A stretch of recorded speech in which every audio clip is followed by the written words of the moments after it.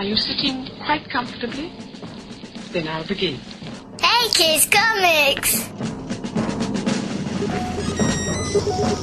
Comic books.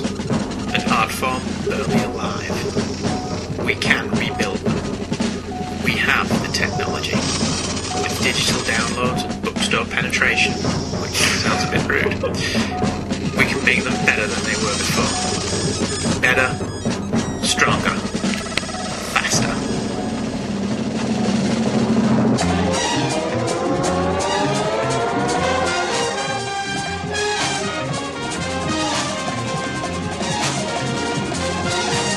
Hey Kids Comics! And here are your hosts, Andrew and Michael Leyland. Hello everybody. Hello everyone. And welcome to the show. Today's show. And I'm dressed in a suit. You are? You're dressing up for the show? I am. I think it's a time I brought an element of class to the programme, so today I am wearing a full suit. I've took my tie off though. Well, So that's lowered the level. It's more of a level of casual sophistication in which I look in the mirror and I go, comics. Hey kids, comics. Do you know that works? It works. It's totally worked, didn't it? does, yeah. Hello everybody. Welcome back to the conclusion of our Silver Age stuff. It's sad that I couldn't think of a better word than stuff. Mm-hmm. Isn't it? It's very, very sad indeed. Have we got anything this week? I don't think we got anything this week, have we? No. Amazing Spider-Man 2 trailer happened. It did. Looks pretty okay, doesn't it? Looks good. Looks alright, yeah. Electro's blue. Yeah. Electro blue? Yes. Anyway. Instead of yellow and green. Yeah, instead of that lovely costume that I think would work perfectly in live action. I like the yellow and green costume. I don't dislike it. I don't think it'll look... It's better than boring old Yeah. naked blue. They've cast Wonder Woman for the Man of Steel sequel, which is no longer a Man of Steel sequel, but is actually a stealth Justice League movie.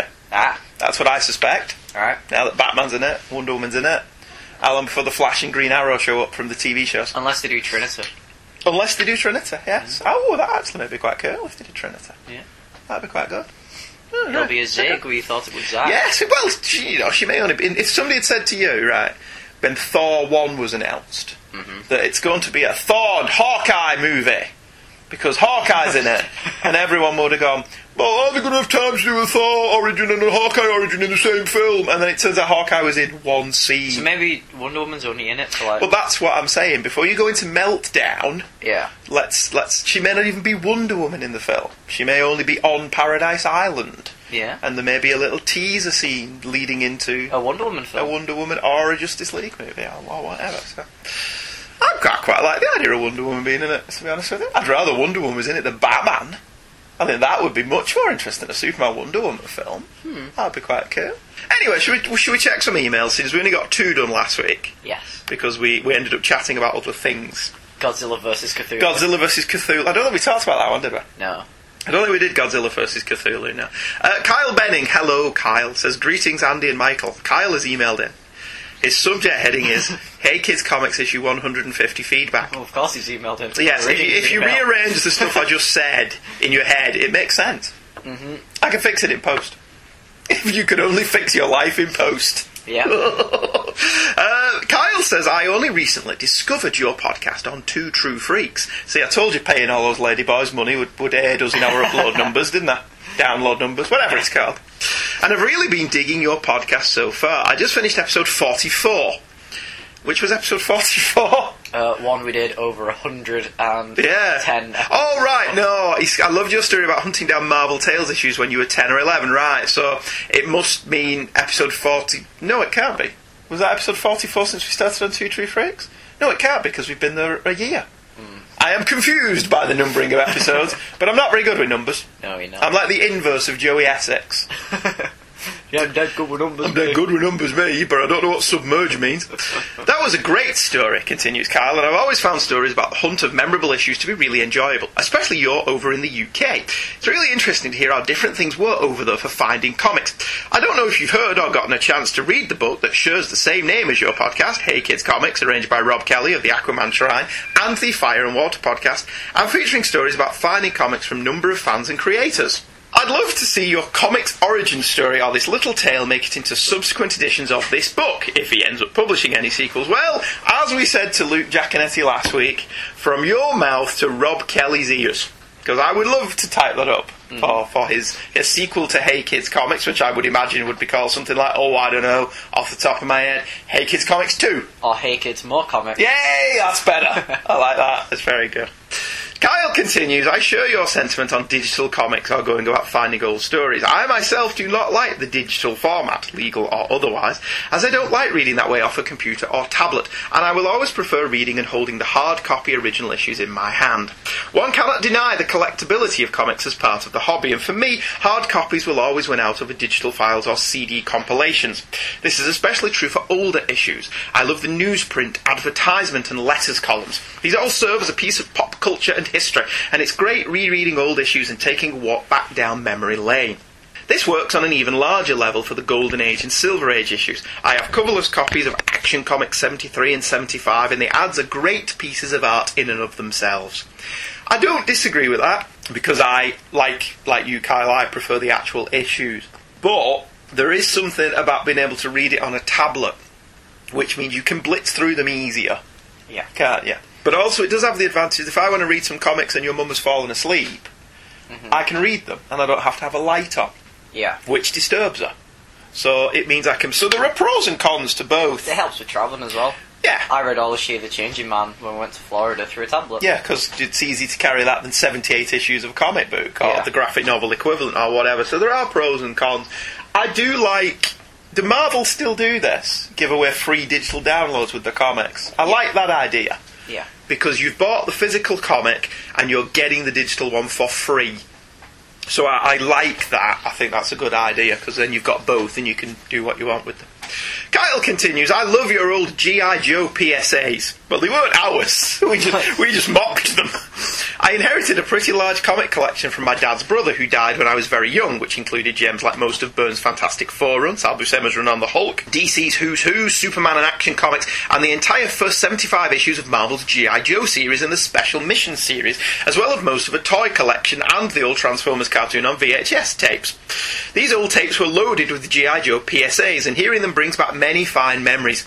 The American Marvel Transformers comic got infinitely better when they were able to pull Simon Furman over from the UK branch and got him writing the US comic. Furman did some incredible things on the Marvel UK Transformers property, and I've enjoyed reading the Titan oversized collections. Andy, did you ever happen to read the Marvel UK Transformers series when it was coming out? I'd love to hear your coverage of it, and if you have covered it, please point me to what episode I can find it. I have read very little Transformers. However, as with G.I. Joe, if there are a number of Transformers out there who want to do what J. David Weezer... If there are a number of Transformers out there. And Luke Jowl, there's lots of Transformers fans. I'm Optimus Prime. Would you cover? Would you please cover my favourite issue? If, like we did with G.I. Joe, if there are a couple of fans out there who want to recommend and possibly provide us with, because we have no Transformers comics, copies of 2... How many issues of G.I. Joe did we do? 2? 3. Did we do 3? Yeah. Right, oh yeah, we did issue 1, didn't we? But that was off our own back. If you want to send us the ones that you recommend as the best, we will do a Transformers show, much in the vein that we did the G.I. Joe show. Because the G.I. Joe one worked out really well, and people seem to like it, even though we knew nothing about G.I. Joe. So we would do the same with Transformers, if you want to recommend us some issues. Kyle continues, have you read Frank Miller's Holy Terror graphic novel? I have not. Have you? Not. Okay. It was originally supposed to be a Batman story, but DC and Frank parted directions and Miller released it on his own. It is very clearly Batman and Catwoman and reads that way. It's not Frank's finest art performance, but I still enjoyed it for what it is, and would say it's better than Dark Knight Strikes Again. It's definitely a Sin City approach to a Batman-type character. Just curious if either of you had read it before and your thoughts. I have never read Holy Terror. I knew that it was originally a Batman tale. Yeah, because it wasn't originally called Holy Terror Batman. Yeah. And it was part of his Batverse. Yeah, part of the Miller Batverse that includes All-Star Batman that he never bothered finishing. Yeah. And Dark Knight Strikes Again. Dark Knight Strikes Again, where Dick Grayson can take his head off and it can operate independently of his body. So Miller's Batman universe is a little bit weird. A little bit weird. I'm pretty sure that it's very heavily based on terrorism, and DC weren't comfortable with it because of something that had gone on at the time. I can't imagine why DC would be uncomfortable with that. No. Kyle continues, he shares Mike's sentiments. That would be you. Thank you very much. Spider-Man and his amazing friends are rather unamazing when teamed up together. The fact that their powers defeat each other, with fire thawing ice and melted ice putting out fire, about the only situation they could work together and achieve anything would be if they were trying to break metal by superheating it and supercooling it repeatedly until they could fracture it.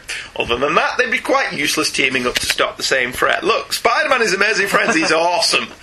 And I will have no words on the matter. We have an email coming up soon that defends Amazing Friends magnificently. You guys have a great podcast, so thank you very much, Kyle. It's hilarious, fun, and packed with tons of great information and old stories. I look forward to hearing future and past episodes. Congratulations on 150. It's my first episode and won't be my last. Kyle Benning, Waverly, Iowa, USA. No, I'm from Iowa. I'm just working out of space. Kyle, do you work in outer space? Because that would be awesome. You're very welcome, Carl. Thank you for checking out the show, and we're glad you enjoyed it. Our next email is Ian McGregor. I presume he's no relation to Obi-Wan Kenobi, Ewan McGregor. It's called Eye Patches and Acronyms. Andrew and Michael. Is that his full name? Ian, yeah. Obi-Wan Kenobi, Ewan McGregor is now his official name. He had it changed on his passport and everything after he did Star Wars. Hello, Andrew and Michael, says Ian. Hello, Ian, says Andrew and Michael. In your last episode, Andrew mentioned Nick Fury's mysterious appearing and disappearing eye patch. In later issues of Sergeant Fury and his Howling Commandos, it was revealed that Fury's eye was injured due to a grenade explosion. Fury had the choice of sitting out the war and saving his eye, or continuing to fight, losing the eye and eventually getting an eye patch. Ever the patriot, he chose the latter. Now, because of his FF appearance, I would no prize it that his eye only failed after that FF issue, which caused him to gain the eye patch in time for Strange Tales 135, which is an awesome no prize explanation. Mm-hmm. What do you say? Yes. I would go with that, and that's perfectly acceptable. His eye only packed in after Fantastic Four, but before Strange Tales 135. You know what we should start doing? What? Sending out empty envelopes with our emblem. Yes. Well, first of all, we need to create an emblem. Yes. But then we could merchandise the crap out of that, couldn't we? A Hey Kids Comics logo. But let's see, we'd be confusing it with Rob's book. We'd have to split the money. Hey Kids Comics podcast. The podcast. Yes. Yeah. Okay. See, Fantastic Cast already has merchandise. Yes, we have t-shirts and mugs, and they are excellent. And you've not been around longer, and yet you have more merchandise. Oh, well, you come up with a t-shirt design, and we will get them printed. Alright. Okay. When talking about S.H.I.E.L.D., Ian continues, Andrew mentioned that the acronym originally meant Supreme Headquarters International Espionage Law Enforcement Division. However, in 1991 it was changed to Strategic Hazard Intervention Espionage Logistics Directorate. In the Marvel Cinematic Universe it stands for Strategic Homeland Intervention Enforcement and Logistics Division, which I would not put Marvel changing into the new acronym for the comics. I'm looking at you, Nick Fury Jr. What do you think about the new acronyms? Are they better, or should Stan's version never have been changed? Best, Ian McGregor. I like the simplicity of the original. They are a supreme headquarters, they deal with international espionage, and they deal law enforcement. What's wrong with that? I think the second one from the 90s is too long-winded and tedious. Yeah. And I think the new one, just by having the word Homeland in it, Homeland Security, is going to date it in future years, and they'll end up changing it again. Yeah. Is my thinking. So I don't think there's anything wrong with Stan's original one. What do you think?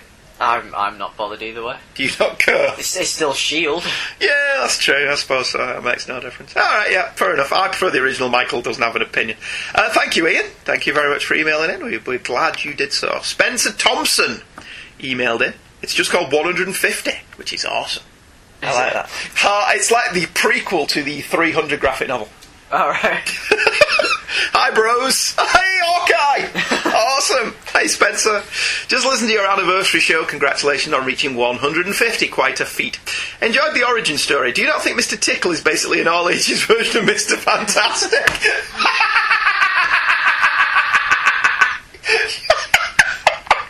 Yes, I do, now that you mention it. Anyway, I'm a bit younger than you, Andrew, and turned 10 in the mid-90s. I think that makes you considerably younger than me, given that I was in my 20s in the mid-90s, which meant that the first US comics I encountered were a bit unforgiving. The first stuff I read was some tie-ins to the Age of Apocalypse X-Men storyline. I had no clue what was going on, and it turned me off comics from the big two. What got me in was a digest of the first 2 issues of Joe Madureira's, is that how you pronounce that? Battle Chasers, which I picked up on my first trip to a comic shop. Here was something not tied to any continuity other than its own short run, and was a badass combination of Lord of the Rings and anime stylings. I didn't read any big two until I was at university, reading instead stuff like Invincible and Godland. I've never read Godland. Have you read that? No. My question is this: what do you think is the best superhero stuff to recommend to a new young reader? Regular continuity miniseries and Elseworlds, or creator-owned work from other publishers? I would argue you could probably just give them Invincible Compendium 1. It's all there. Interested to hear your thoughts. I wouldn't give a young reader Invincible. I was going to say that. It depends on the age. I'd give a teenager Invincible. Yeah. I don't know that I'd give it to someone who's like 9 or 10. So you wouldn't let your child who's in primary school read it? I would not let my child who's in primary school read Invincible, no. Or The Walking Dead. Or Preacher. Well, I had to wait till I was 12 to read Walking Dead and 14. By which Preacher. point you were in high school. But See? Invincible I was reading in primary school. Shut up! That's what makes me feel really old growing up with Invincible. So why then would you not say that was suitable? I was If you read it. because I was twisted from the start. And then long ago I realised there's no point here. There's not even possibility of him turning out okay. Let's move on. Yeah, Invincible I think is a good one if they're slightly older. I'd give Marvel a DC. If it's a young reader, Batman or Spider-Man, they're happy. Yeah, but which Batman or Spider-Man? I mean, for younger Nothing kids, recent. I'd have to go to Ditko. And Batman, I would go to the Neil Adams stuff. Right. So there is graphic novel collections of Neil Adams' Batman stuff. Oh, actually, you know what? For Batman, Strange Apparitions, the trade paperback. Okay. Which is Marshall Rogers' stuff. Batman in with the Steve 50s. Englehart. No, not Batman in the 50s. Yeah. And, in fact, you know, for the most part, I would go with that. For Batman, I'd give them Batman in the 70s and Batman in the 80s. Superman, I would give them all of them, 40s, 50s, 60s, 70s and 80s, because they're awesome fun. Spider-Man, the first essential volume of Lee Ditko's run, and see how that went down. That's what I'd go with. Batman in the 50s would spark inspiration. Would it really? It would. Excellent, good, okay. One other thing, stop teasing us with Jeff Johns' Flash run. Do a show already. It's truly fantastic and maybe his best work. I've got to be honest, Spencer. I've got to be honest, I should say, Spencer. I read that deliberately to be reading something that I wasn't covering for a show. Yeah. One of the things I think I said in 150 was you do occasionally think you're only ever reading something to cover on a show. And I went back to my Jeff Johns reading of The Flash, which I had all of them but I've never read, for the sole purpose of reading something for enjoyment. So I never had any intention of covering any of that stuff on the show. So, I mean, I may change my mind, you never know, but if Michael goes to university this year, we're on the home stretch now, dude. Yeah. So I think the next 6 or 7 months, we're just looking at covering stuff we really, really want to cover. Because this could be the beginning of the end. Oh, we'll do specials. The Bride of Her Kids comic. Yeah.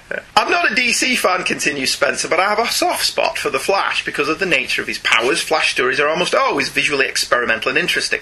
I'm currently making my way through Mark Waid's run digitally. So far, 10 issues, it's been hit and miss, although the first 4 issues told a very nice Wally West origin, and I would recommend if you haven't read it. We've covered it! No, we didn't cover that, did we? No. But it is very good. We We covered The Return of Barry Allen. Go back and find that one, Spencer. It was a great run.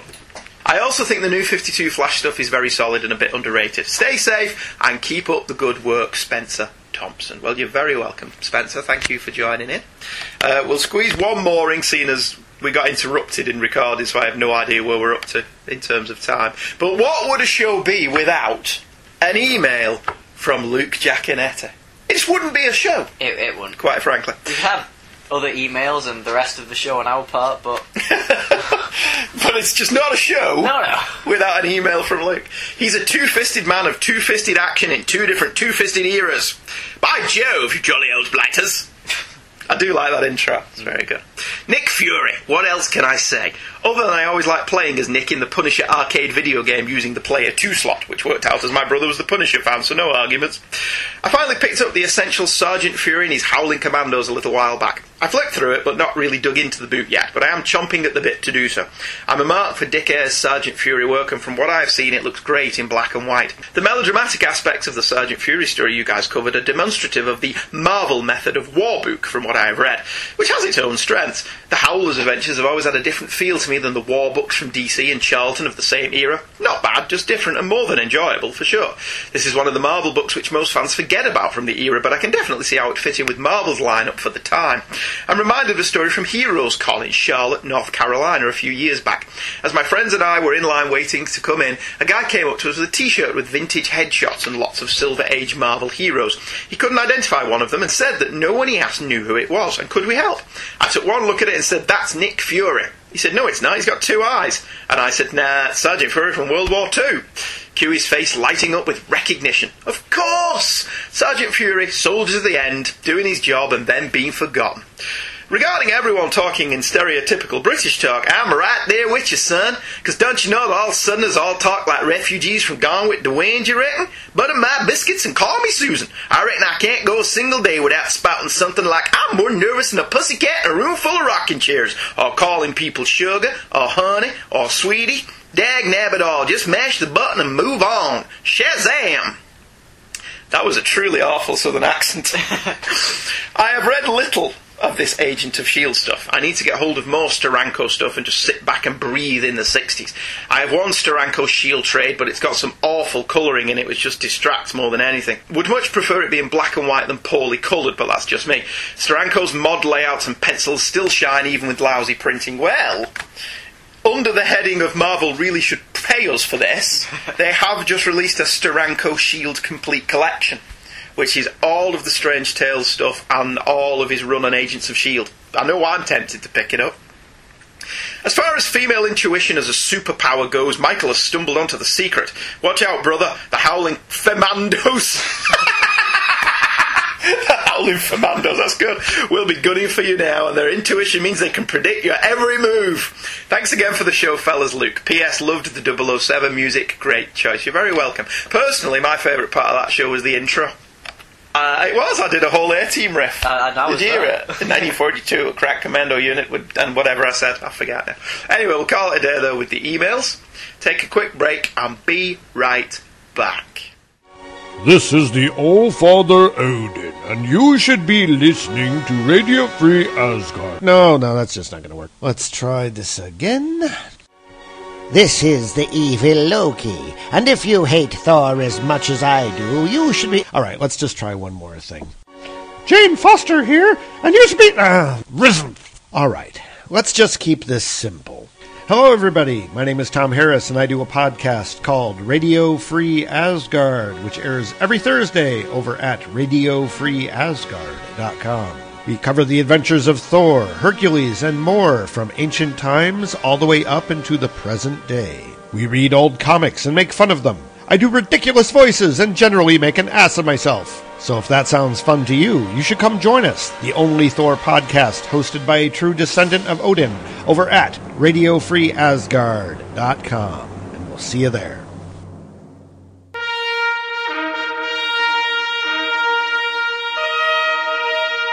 And we're back with our fourth and final look at the Silver Age of comics. A journey that has taken us from the staid, far-out 50s to the early days of the flower power generation. But in many ways, we've saved the best till last. The last son of Krypton versus the wall-crawling webhead. Now, I know what you're thinking, and you're right. But Andrew, you're thinking, Spider-Man is your favourite character. How is this going to be an even matchup? Well, I'm glad you asked that, lovely listener. First of all, I like to think you'd give me more credit than that. If a Spider-Man story stinks, I think we'd say so, wouldn't we? Yeah. Okay. But second, and far more importantly, there isn't really a sliver of daylight between the two characters. Yes, if I had to pick, I would say Spider-Man is my favourite, but I enjoy Superman's adventures just as much, but in a different way. And like Spider-Man, I can enjoy all eras of Superman, unlike my other favourites, Batman and the Hulk, where I like the characters, but are really only specific versions. With Superman and Spider-Man, I can read any year, any comic, and appreciate what they were trying to do. Even the New 52 has the adventures of Superman and Injustice Gods Amongst Men digital comics. However, I'm being disingenuous in making this a versus situation that was largely just a little bit of fun. This isn't about which character is better, this is about the stories and the companies producing those stories. Is the Silver Age really deserving of its tag as being silly and superficial, is the real question. So it seemed fitting that in the last part of this mini exploration of that much maligned Silver Age era that we should turn to the men in red and blue. With that in mind, again, I set certain arbitrary rules, because I seem to like setting arbitrary rules for myself that make my life awkward. For Superman, it had to be a fairly representative story of the age, but not one we'd covered for the Happy Birthday Superman series. This meant, as with Batman last week, that 2 stories would be picked. One featuring Superman, and one featuring the start of the Superman family, Supergirl.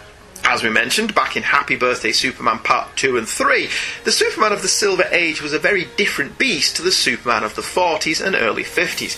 By and large, the crusading champion of the people, who had little regard for rules and even less for rule breakers, was gone, as was the element of surprise the character had. Superman of the Silver Age, while still representing the American way, was a citizen of the world. Everybody knew who he was. He palled around with presidents, was best chums with Batman, and all of a sudden had his own nuclear family. Superman's Silver Age is retroactively said to have begun with Action Comics issue 241 from June 1958, putting the stories we have picked today from well within that era, with 2 short stories that show how the Superman strip had grown since its first appearance and the era's predilection for imaginary tales. He was also, far and away, the company's flagship character, earning far more money from his comics and merchandising than any other of their characters, a position he held on to for a considerable time. First up then is Action Comics issue 266, cover dated July 1960, and we'll be looking at the backup strip, The World's Mightiest Cat, a Supergirl story. The cover uses this story as its basis and was drawn by Kurt Swan and Stan Kay. It shows Superman and Supergirl frolicking with Streaky the Supercat and Krypto the Superdog, and asks which team is mightier. It's a bit plain, to be honest, especially compared to other covers of the era. What do you think of it, Michael? It's a bit boring. It's a bit plain, isn't it? It looks like the first Supergirl cover. But not as good. The first Supergirl cover had at least her popping out of a rocket and going, "Hi, I'm Supergirl," and Superman going, "Egad, there is a girl in my costume." No, it looks exactly the same. Supergirl looks like he's flying on saying, "Hi, I'm Supergirl," and Superman looks like he's going, "Egad, a girl in my costume." Yeah, I suppose the facial expressions do give that impression. Streaky is huge in proportion to everyone else. Streaky's closer to us, dude. He looks like he's on the same level. He does. But I suppose they're emphasising the fact that this is a Streaky the Supercat story. So let's make him... Yeah, so let's make him the prominent figure on the cover, while still having Superman and Supergirl.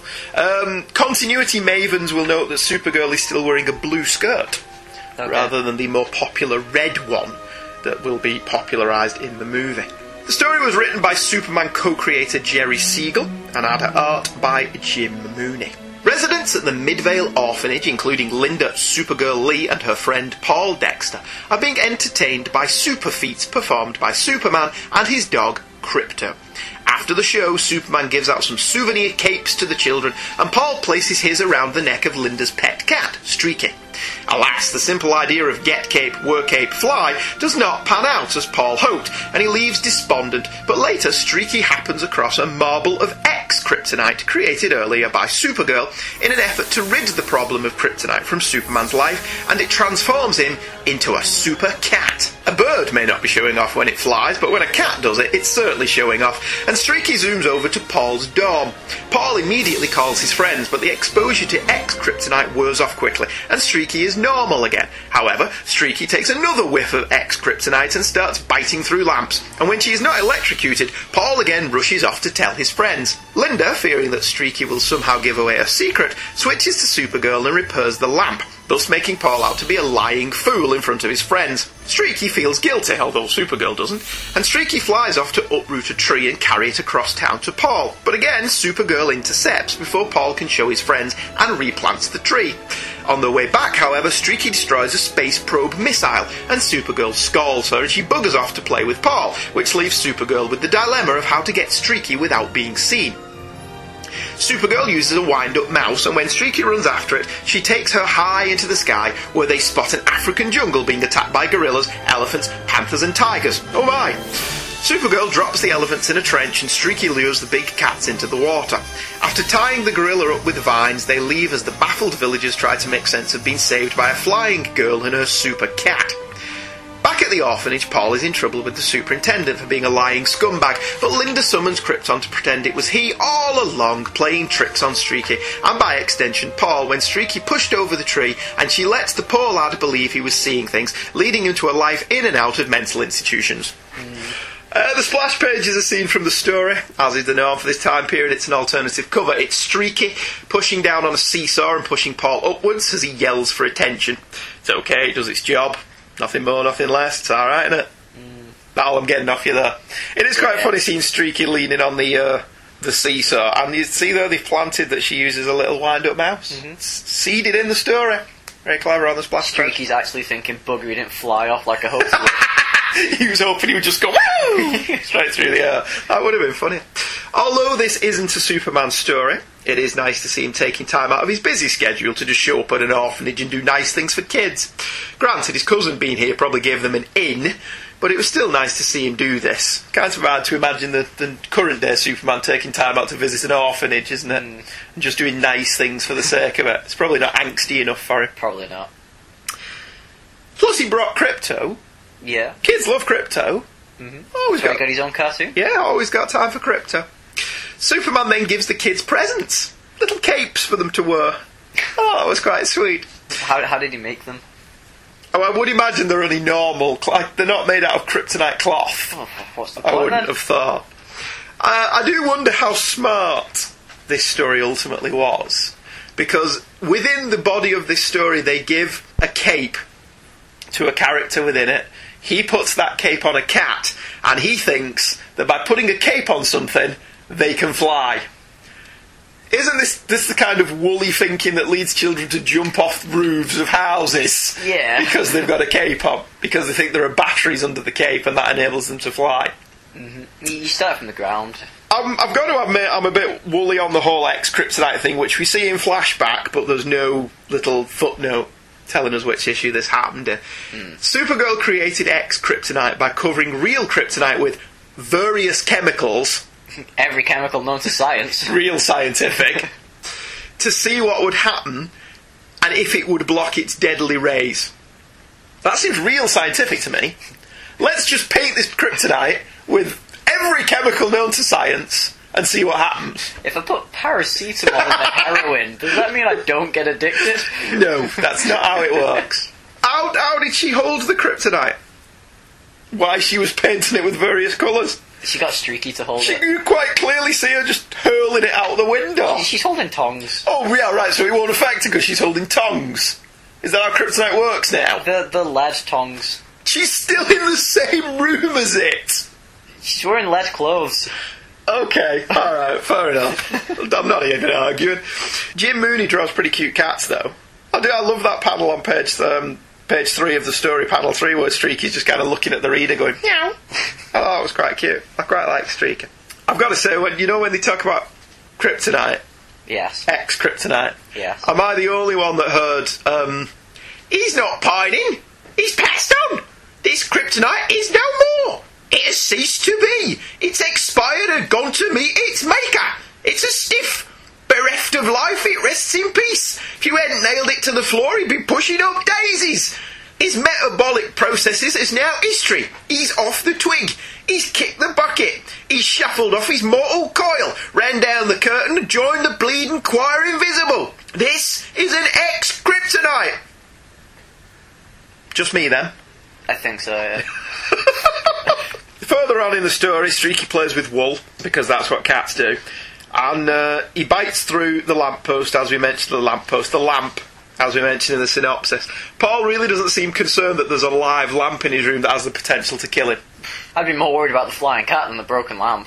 He doesn't seem at all worried about the flying cat. Well, no. He seems to find the flying cat quite funny. I love the way the Silver Age comics just bounce around as well, with very little rhyme or reason. There's no reason at all for this to end up in an African jungle, is there? No. It just does. And the language used for the African tribes people seems very off-colour by today's standards, didn't it? I was a bit concerned about that. But, best not to judge by today's standards. How they leave the animals on that island and make it very, very clear that those animals will never get off that little island for the rest of their lives. Of the rest of their lives, it won't be very long after everybody eats them. Well, after they starve to death thanks to Supergirl and Streaky, who just stranded them there. Yes. We were doing so well. Well, it's really a typically Silver Age comic story, this one, isn't it? Yeah. It really does give the Silver Age's silly brigade plenty of ammo. By the end of this story, Supergirl has managed to convince a fellow orphanage resident he sees things that aren't happening, an African tribe that there are flying cats, and made Krypto out to be a practical joker. Because, you know, if there's one thing Krypto's known for, it's his practical joking. It is, yes. So Paul isn't a liar, he's just mad. Well, that makes it all alright then, doesn't it? That's why he's still in the orphanage. Yeah, I mean, Paul's already quite insane to begin with, in that he believes putting a cape on a cat will give it superpowers. Yeah. So we can only be thankful he didn't try it on himself. This is the type of kid who puts hamsters in his microwave if he's being criticised. I mean, if he tried it on himself, this would have been a completely different kind of very special issue, wouldn't it? Yeah. There is an element of Paul's character at play here that he just seems to want some attention. A not uncommon feeling amongst orphaned children, I would have thought. But Supergirl seems to go out of her way to deny him this simple pleasure. This makes her inadvertently seem a little bit cruel. To be completely fair, though, this isn't without its charms. Krypto and Streaky are both lovable, and having them think human thoughts is hysterical. But this story really doesn't argue my case that the Silver Age isn't deserving of its reputation. Clichés don't become clichés without having an element of truth, I suppose. What did you think of this one, Michael, given this is completely out of your bailiwick? It wasn't great. It was actually better than the main Superman story. Really? Well, I don't agree with that at all. No, that was better than the Superman one. What, in this issue? Yeah. Or the one we're covering for the show? The one in this issue. Oh, yeah. The main Superman story in this issue was The Captive of the Amazons by Jerry Siegel and Wayne Boring. It's a pretty standard Superman tale of the era. Superman is conned into being the husband of an alien princess, where men are timid and weak, and he in turn cons her into thinking he's a large oaf who keeps messing stuff up. Hardly a forgotten classic, was it? It was crap. Not to put too fine a point on it. It was super dickery and not even at its finest. It's got a horrible story. Superman's just, let's just mess this up because it's fun. The art's crap and Superman's fat all the way through it. Super tubby man. Fat? He really is. I can show you some panels where he's huge. I think Wayne Boring's fan base will probably be sending you hate mail. Alright, I'll give you that on page 8. He looks quite portly. I'll give you that. But he's fine on the rest of it. Except for that middle panel. Except for the middle panel on page 10. The top one. And yeah, alright, so maybe Wayne Boring drew a beefy Superman. There's nothing wrong with... I mean, why am I arguing for that? I didn't disagree with you. I thought Captain of the Animals was quite silly. Yeah. But alright, fair enough. But what did you think of the Supergirl story? It wasn't great, but let's comparing it. But it was better than Captive of the Amazons. Yeah. Well, it's a good job we're not covering that story then, isn't it? It is, yeah. The story that we are covering, a Superman story that demonstrates the era's propensity for imaginary tales. The Old Man of Metropolis first appeared in Action Comics 270, cover dated November 1960. The cover is again by Kurt Swan and Stan Kay and shows the amazing story of Superman's old age. Superman bemoans his old age as he looks wistfully at Superwoman, and Lois whines that she's now an old maid. It's pretty good, and would make you wonder what was going on, surely the point of a cover. Did you like that cover, Michael? It's good. It's alright, isn't it? Yeah. I don't see anything wrong with it. I do like that he's got Krypto on the cover, and his cape's all ripped. Yeah. So Krypto's like a down and out. And I do like how, throughout this entire issue, Kurt Swan draws an older Superman to look like Jimmy Stewart. Oh, that was quite funny. Said, you don't know who Jimmy Stewart is, do you? No. You ever seen It's a Wonderful Life? No. And Liberty Valance? No. And The Shootist? No. You need to broaden your movie horizons, dude. I have been doing. Yeah, well, as long as it's directed by David Lynch, you have been doing. Produced by Toho. Yeah, produced by Toho. A David Lynch Godzilla film. Do you know that's probably pretty good? It might be. Clark Superman Kent is asked to write a story about the inhabitants of the Midvale orphanage to help them find parents. Whilst there, his secret cousin, Linda Supergirl Lee, gives him a story all about what she'll be like as a superwoman in the future, which Clark reads as he dozes off. His nap is interrupted, although if you can't guess where this is going, you've not read enough comics, by a rocket from Cape Canaveral going awry, which also happened in the Supergirl story we just covered. Was this a common occurrence in the 50s? Anyway, Superman stops the rocket, but he's moving so fast he flies back in time, where he awakens to find himself trapped in the future, facing a mirror image that is his elder self.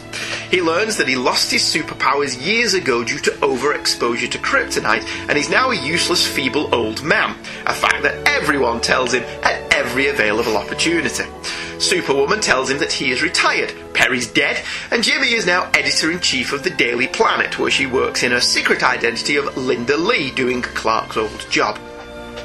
Clark wanders alone, seeing that Luthor is now Mer, and Krypto is in the dog pound, and despondent, he makes a trip to the Fortress of Solitude, where he learns Supergirl has cleared out all of his stuff and thrown it in the basement. I didn't know the Fortress had a basement.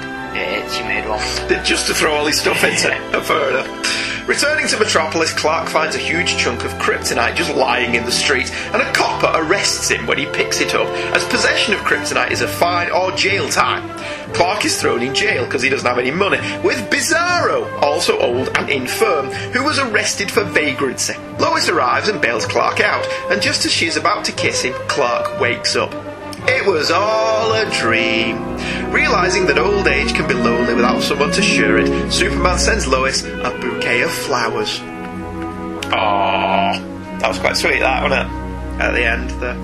We begin with the traditional opener that teases the main story. I loved that in the future, mankind's sartorial style would have evolved into a proto-Kryptonian look with capes and overpants. Men still wear fedoras, though. Yes. Which I thought was absolutely neat. No matter what fashion changes happen, fedoras will never go out of style. You know what's interesting? Yeah. If this was set 40 to 50 years in the future, then this story was set in between 2000 and 2010. Okay. So let's have a look how they would have predicted the future. I don't appear to be wearing yellow or a purple cape, nor am I wearing purple overpants, although I do occasionally like a fedora.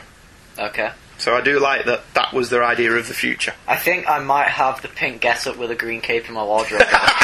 do you have that lovely pink hat? I do, yeah. Does that offset your hair? Like it does with that young lady on the splash page? It brings out my eyes. It does, yeah. Pink eyes, yeah. Superman comics of this time period, despite having an almost unlimited budget, still had the feeling of being episodes of the 50s TV show, and this is no exception. I did always wonder, had actor George Reeves not passed away, would they have introduced Supergirl into this show? Because that would have been quite cool. Clark is sent by Perry to cover this story at the orphanage to help them get adopted. Does the Daily Planet publish any real news? Only when Superman's got his day off. It's like, Clark, I've arranged for you to go to the orphanage to write up the talents of gifted children to help them be... Can you imagine an editor-in-chief of a newspaper nowadays doing this? You're my top reporter, Clark. Go and write a story about an orphanage. Well, maybe not the Daily Bugle. The Daily Planet is set in really good sales. Yeah. It's the highest-selling newspaper of the 50s in Metropolis. It's the only newspaper in Metropolis. Well, there you go. You've got a steady set of sales. They're so popular they can do whatever they please. And people will read it. Yeah. You know, the only way newspapers would cover stories about orphanages nowadays is if they found evidence of kiddie fiddling. True. Isn't it? And if it was kiddie fiddling by a celebrity, even better. Mm-hmm. See, what's happened is, in this newspaper as well, Lois Lane is doing an article on the dangers of falling asleep in the workplace. Page 2. We've slagged off websites such as Super Dickery, but unfortunately, we've got to be honest, haven't we? There are elements of it in this story. Even in context, Clark dissing Linda's painting in front of her fellow orphans makes him out to be a real jerk. I thought it was hilarious. Your painting's crap. Secret wink, because you know I'm Superman. We've got something going on. Yeah, but her friends at the orphanage don't know he's Superman. So basically this young girl has gone up to this complete stranger or noted reporter and said, "Do you like my painting, Mr. Kent?" And Clark's gone, "Get out of the way, kid, you ain't got no talent." And she's crushed. And it's like, wink. But the rest of the people are just suddenly think, "Oh, Clark's a bit of a knob, isn't he?" I like that this is the second issue we've covered tonight where Superman meets Supergirl, and in both times, not only has he given her the secret wink, but he's told us that he's giving her a secret wink. Well, just so we know he's not going to be in the next newspaper being accused of kiddie fiddling. Just so we know he's not being a complete tool. Yeah. Yes. Head of breaking news, Clark Kent winks at small girl. You know, that is a headline in the Daily Bugle. The Daily Planet considers that headline news. Yeah. Clark winks at girl. Is there kiddie fiddling at Midvale Orphanage? Because he can't say, "No, she's my cousin." Clark falls asleep at the bottom of the second page of the story. Hands up all those people who didn't spot that this was a dream sequence. None of us have put our hands up. If you didn't spot that this was a dream sequence, you need to hand in your Superman membership cards. Clark is awakened by a runaway rocket that was launched from Cape Canaveral. Was this a big deal in the early 60s? It must have been. Because there was a runaway rocket in the Supergirl story we've just covered. Maybe that happened at the same time. Did Cape Canaveral really have such lousy health and safety policies at that point? I think they did, yeah. They would just launch rockets and just to see what happened. Yeah. And you can just see him back at the base car going, "Another one went off course, Bob. Better fire up the next one, see where that ends up." At least this one didn't blast Idaho into pieces. Superman stopped it. Good job, eh?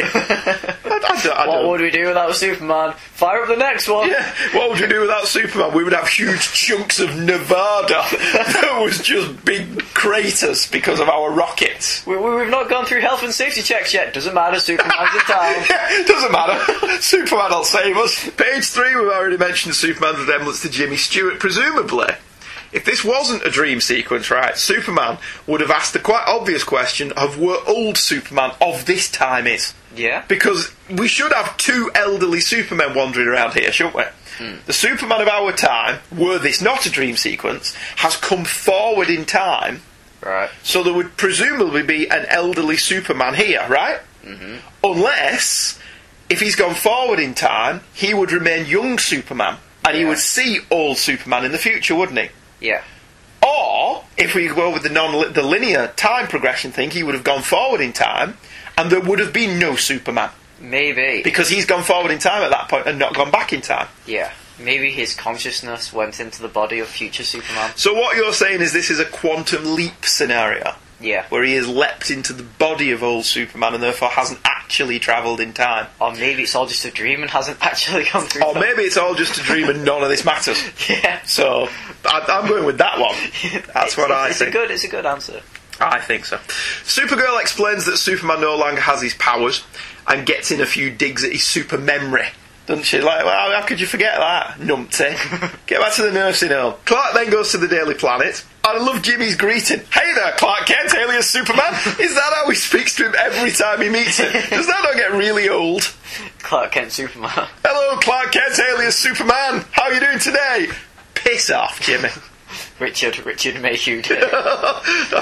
Every time he meets him, he greets him as Clark Kent, alias Superman. Yeah. I actually find that really funny. Christmas cards. To Clark Kent, alias Superman. Do you think there's some residual bitterness there that he kept his secret identity from him all those years? There could be. I think that's what it is, yeah. Jimmy actually hates Clark in this issue. Yes, well, he clearly hates Perry White. On page 5, he's got a bust of his old boss with a plaque above it that reads, "Perry White, deceased." Yeah. Is he taking some kind of sadistic glee in Perry being dead?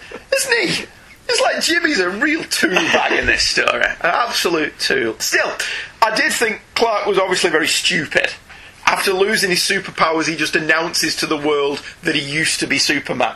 Yeah. And all his old villains didn't think, right, He's lost his powers. Let's go kill him. None of that happened. No one thought like that in the 50s. Nobody thought like... No, because as we will find out later, Luther just went and got an honest job. Yeah. You know, very strange. I did like this moment. Clark really feels that his lifetime's piling up, as Linda has not only replaced him as Superwoman, she's took his job at the Planet. And in a wonderful moment of, bitter irony, he really does need to wear glasses. Mm-hmm. That was brilliant. Absolutely, because he couldn't read anything. Yeah. No, sorry, Clark, you've really got to wear glasses now because you're old and useless. Because at every opportunity, every character in this story likes to say to Superman, you're now old and useless. Have I mentioned how useless you are now that you're old? Clark Kent alias and useless. Did they kind of get banging over the head with how useless he was? They get the message across. Now that he's old and useless. Did you not think it was a bit stupid? After discovering he's not Superman anymore, he's got no superpowers anymore, so what does he do? He takes his suit off and goes walking around in his Superman costume. Yeah. The reward for this, on page 6 of the story, is that some kid who's dressed as Robin points out that he's a strange old man. And I love his mum as well. His mum goes, I've seen him somewhere before in that uniform. And you're like, yeah, because it's the same uniform that Supergirl wears, now that she's Superwoman. Figure it out, love. And I love that little line. That line, though, is actually quite sad, isn't it? I'm the forgotten Superman. Joke. I actually got quite sad there. Did you? I felt really sorry for Clark throughout this entire story, especially when people just kept pointing out how old and useless he was. He finds out that Luthor is now the mayor of Metropolis, which I was really impressed with, because I thought traditionally the job of mayor happened before you got a criminal record. Yeah. Normally, you can't have a criminal record and become mayor. Maybe he bought the position. He bought his way in, didn't he? Yeah. Alright, fair enough. Page 7 was actually the saddest page of the entire story. Crypto is still alive. How, after 50 years, isn't explained. Because he clearly doesn't have his superpowers anymore. So presumably at that point he starts aging like a normal dog, which means surely he should be an ex-Crypto. Maybe it's a slow transition. You reckon? Yeah. Alright, fair enough. But then he gets hauled off to the dog pound. Yeah. And you sat there going, what? That's just really sad. And then you think about it, and you go, but actually this doesn't make any sense, because, again, alright, was the Superman of this time? Why was he not looking after Crypto? And if for some reason he's not able to, why was Linda not looking after Crypto? He didn't get along with Streaker.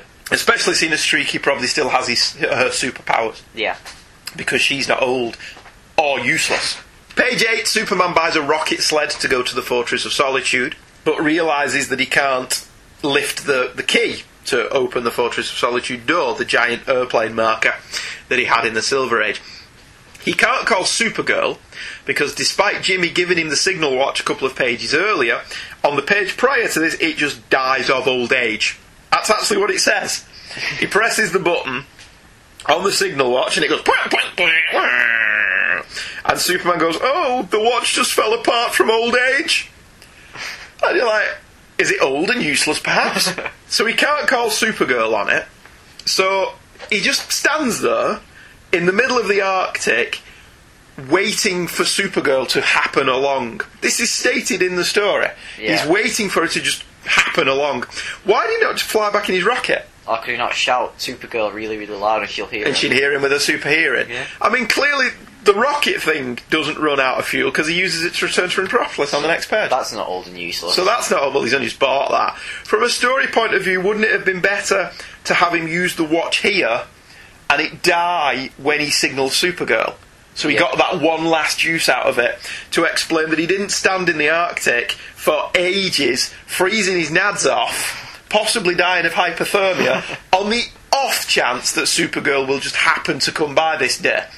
Yeah. Because it does say, much later, when Superwoman happens to arrive, he could have been stood there for weeks for all we know. 3 weeks later. Yeah. Oh, Superman died. 3 weeks later and she comes and goes, oh look, Clark's built me a nice statue of old Superman in front of the fortress door. That's very kind of him.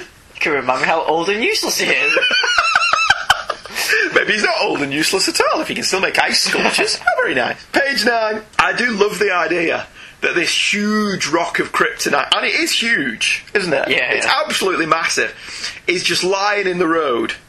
And the copper clearly saw Clark pick it up in the street. He clearly sees, he's in the panel, he clearly sees that this isn't Clark's rock of kryptonite. He finds it in the road, in the middle of the road. So Clark's wandered into the street around all the cars, because he's old and useless, and therefore doesn't know what he's doing. Yeah. And then what does the copper do? He arrests Clark for having kryptonite, because possession of kryptonite is our oldest law, because it's harmful to Superwoman, who patrols our city, just in case we didn't know that's what she did. I suspect this was just the future equivalent of a speed trap. Leave a piece of kryptonite in the middle of the road, and then arrest the person when they pick it up, because it's $1,000 fine. Yeah. Clearly says that's $1,000 fine. I reckon they were just messing with him. Hey, look, he's old and useless. Yeah. How can we mess with him? Let's get $1,000 fine off him for no reason. It's a cunning plan with just one flaw. Clark hasn't got any money, he spent it all on his rocket sled.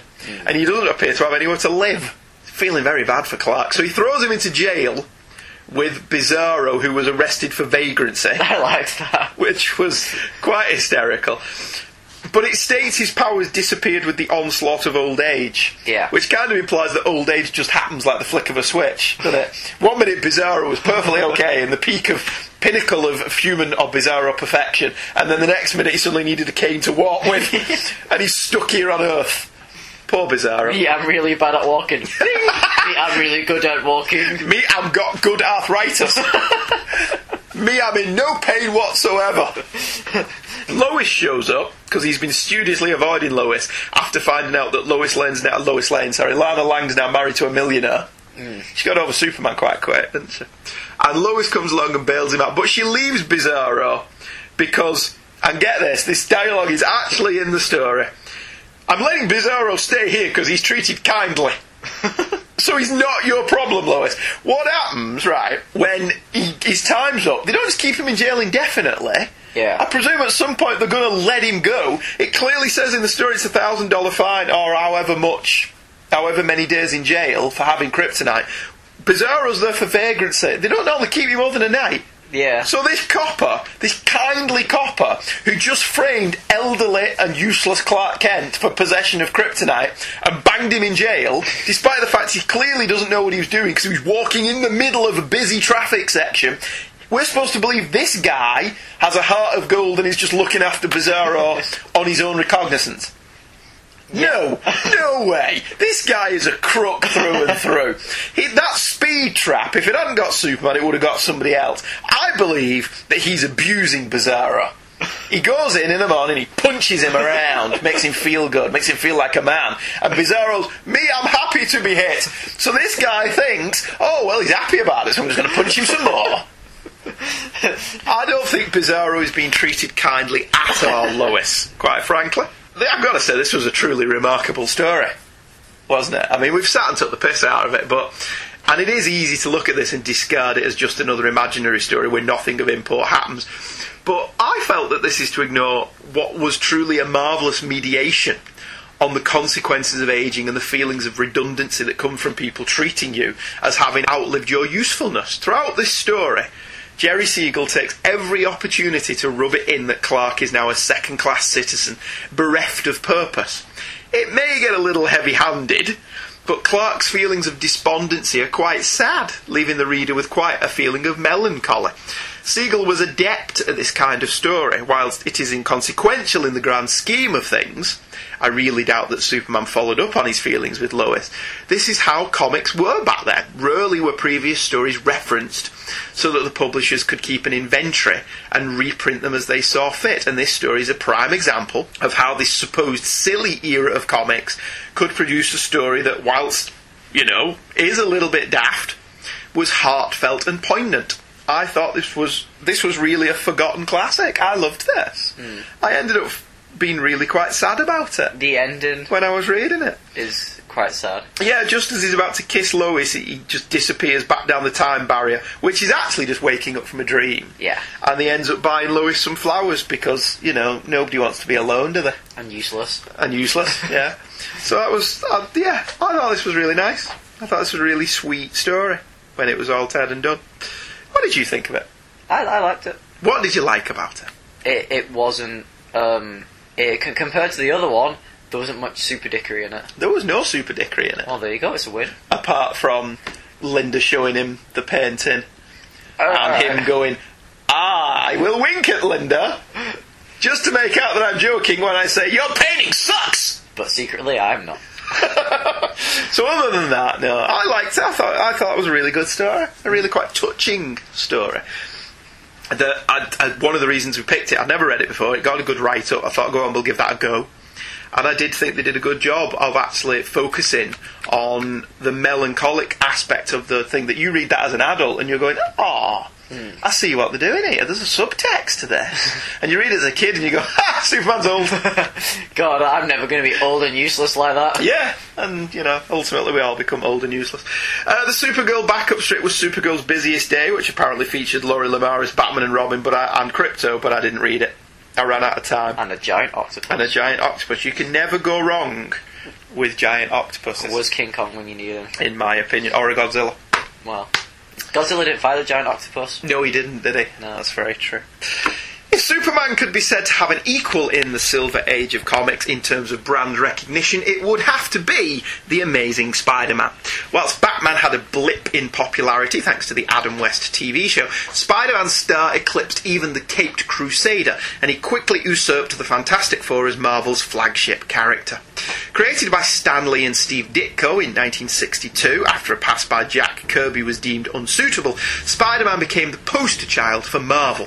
Whilst not being the first superhero to engage in the trademarked Marvel angst, that award must go to the Fantastic Four mainstay The Thing, Spider-Man's alter ego Peter Parker certainly monopolised it as time went on. Spider-Man was different to the other superheroes of the time by being young, only 15 at the time of the strip's beginning, and being a man for whom superpowers were not as much a blessing as a curse.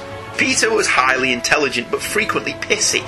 He was likeable but did unlikable things. He made mistakes and triumphed as much as he failed. Initially, he used his powers for personal gain and was crushed for his hubris by being indirectly responsible for the death of his father figure. In the Silver Age, this level of characterization was unprecedented. Add some of the best villains in comics, sprinkle liberally with one of the best supporting casts in comics, and mix with a large dollop of heavy angst and Marvel humour, and you have a character audiences of all ages could identify with. He gave kids somebody to relate to, and made adults remember what it was like to be a teenager. The first 38 issues of The Amazing Spider-Man are a textbook example of comics in the latter stages of the Silver Age. The writing and art become one and together are stronger than the sum of their parts. Continued plots and characters allowed for the deepening of the storylines and further exploration of heavier themes. There was also a new villain every month, pretty much, and this level of creativity and excitement has rarely been matched before or since. It's no wonder I balk when people say the Silver Age is silly. Every month, Lee and Ditko created magic. And there is no greater example of this than the Marvel pick for today, Amazing Spider-Man issue 33, which is in my huge Amazing Spider-Man omnibus. We could kill a vagrant with it, but I'll be damned if I'm going to damage my Spider-Man omnibus by hitting somebody in the head. And they're old and useless anyway. And they're old and useless and going to die soon anyway, yeah. So we need to open the omnibus at page 929 for Amazing Spider-Man issue 33, which was originally cover dated February 1966. This issue has one of the single most iconic image in Spider-Man history as its cover. Hell, comics history. The cover copy simply reads The Final Chapter, and Steve Ditko's excellent imagery is left to fill the cover and catch the eye. Spider-Man lies trapped under a large machine as water fills the room around him. Despite being covered from head to toe in a full body costume, and even then the reader can only see Spider-Man's head, right hand and left arm, Ditko manages to capture the despondency and despair of Spider-Man in the body language as he is trapped and unable to move. To be able to capture so much body language when using so little of the body is the work of a consummate artist. One of the best covers ever. But feel free to disagree. I just don't see effort and despair. I see him giving up. Then you want to read it because you don't know why Spider-Man's giving up. Come on, what is wrong with that cover? I'm not saying there's anything wrong with the cover. It's an absolutely fantastic cover. Except for the water that seems to appear out of nowhere. Well, the left room at the top of the page for the logo, which at that point, remember, was pasted on. Yeah. So even if Ditko did draw the water lines all the way up to the top, the paste up of the logo and the comics code and the corner box and everything would have covered it up. So I don't think it's fair to blame Ditko for that. Okay. I think that's an iconic cover. One of the best covers of comics ever. That's my holy grail of Ditko original art. I don't even know if it still exists, but if it did, I would want it. Absolutely phenomenal.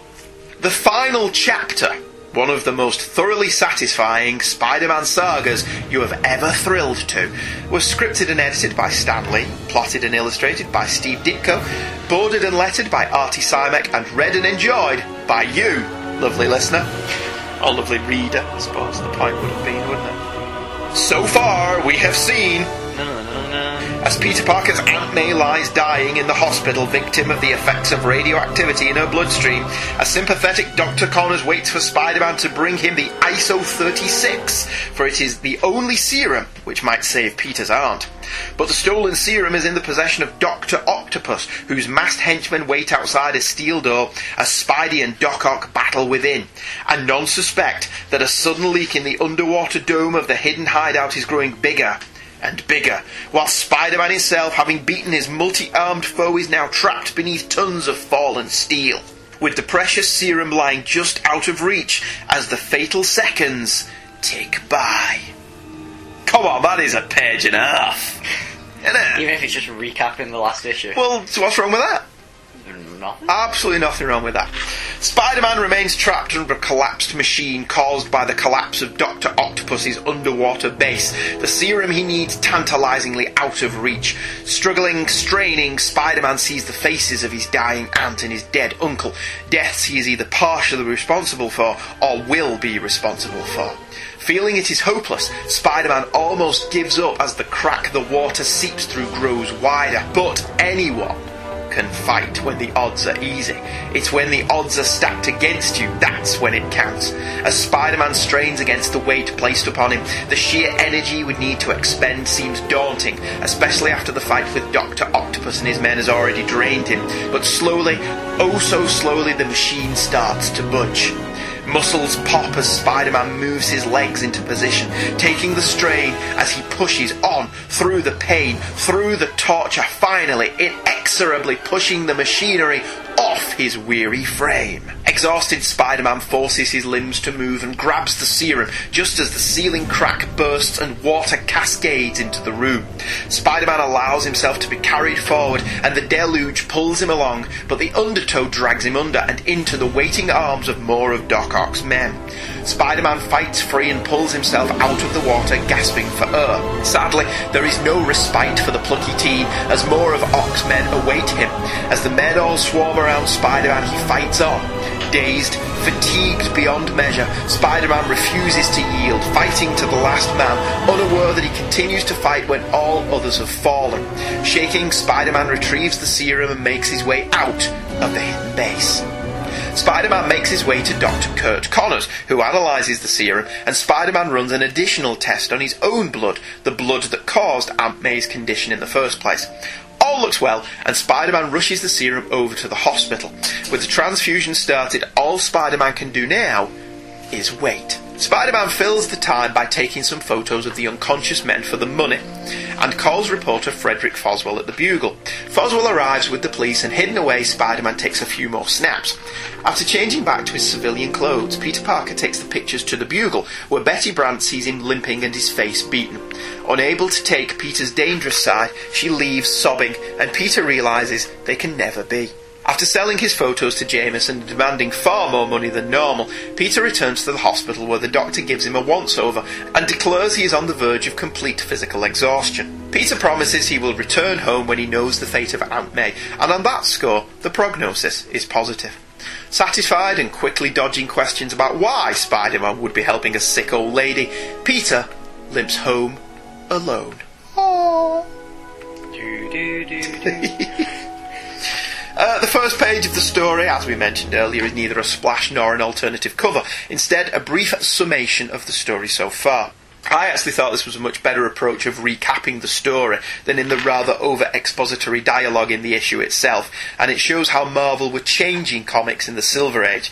This wasn't a 10 or 12-page story, this was a 20-page epic that was itself the sequel to a 20-page epic that was building upon events from other epics.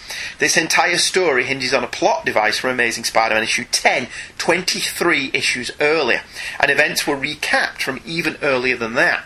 Marvel was slowly creating a mythology.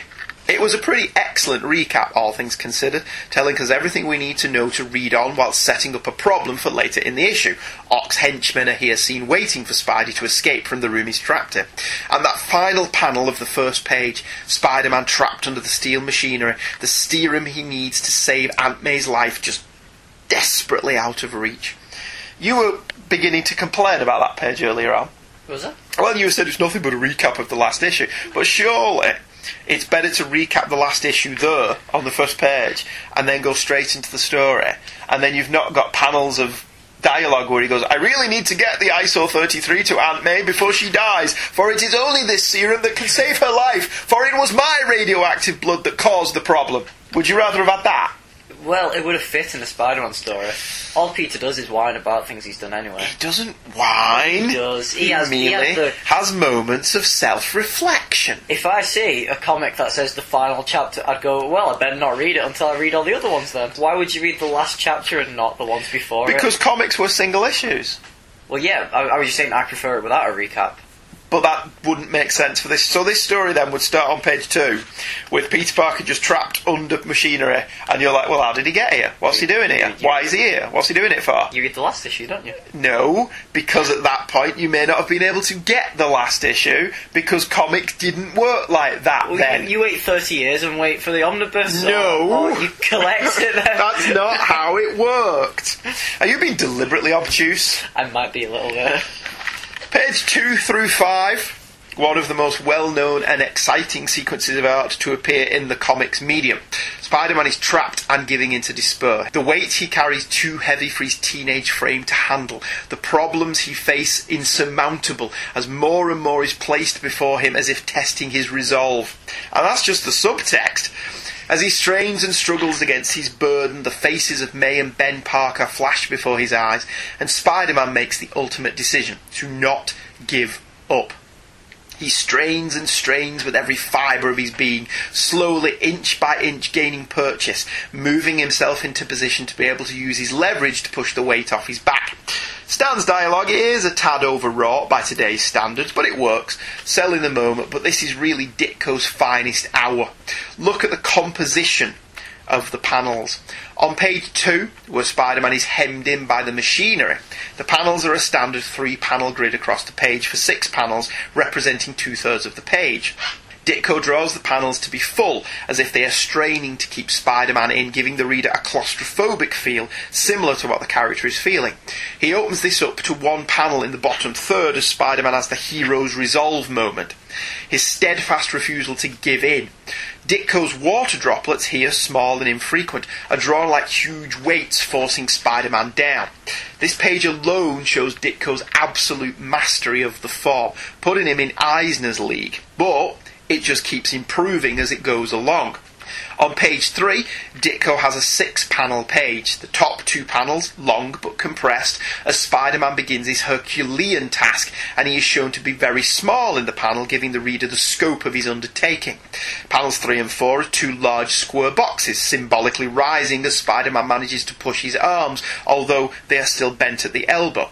Then, the final 2 panels, longer still, as Spider-Man straightens his arms, pushing the machinery up.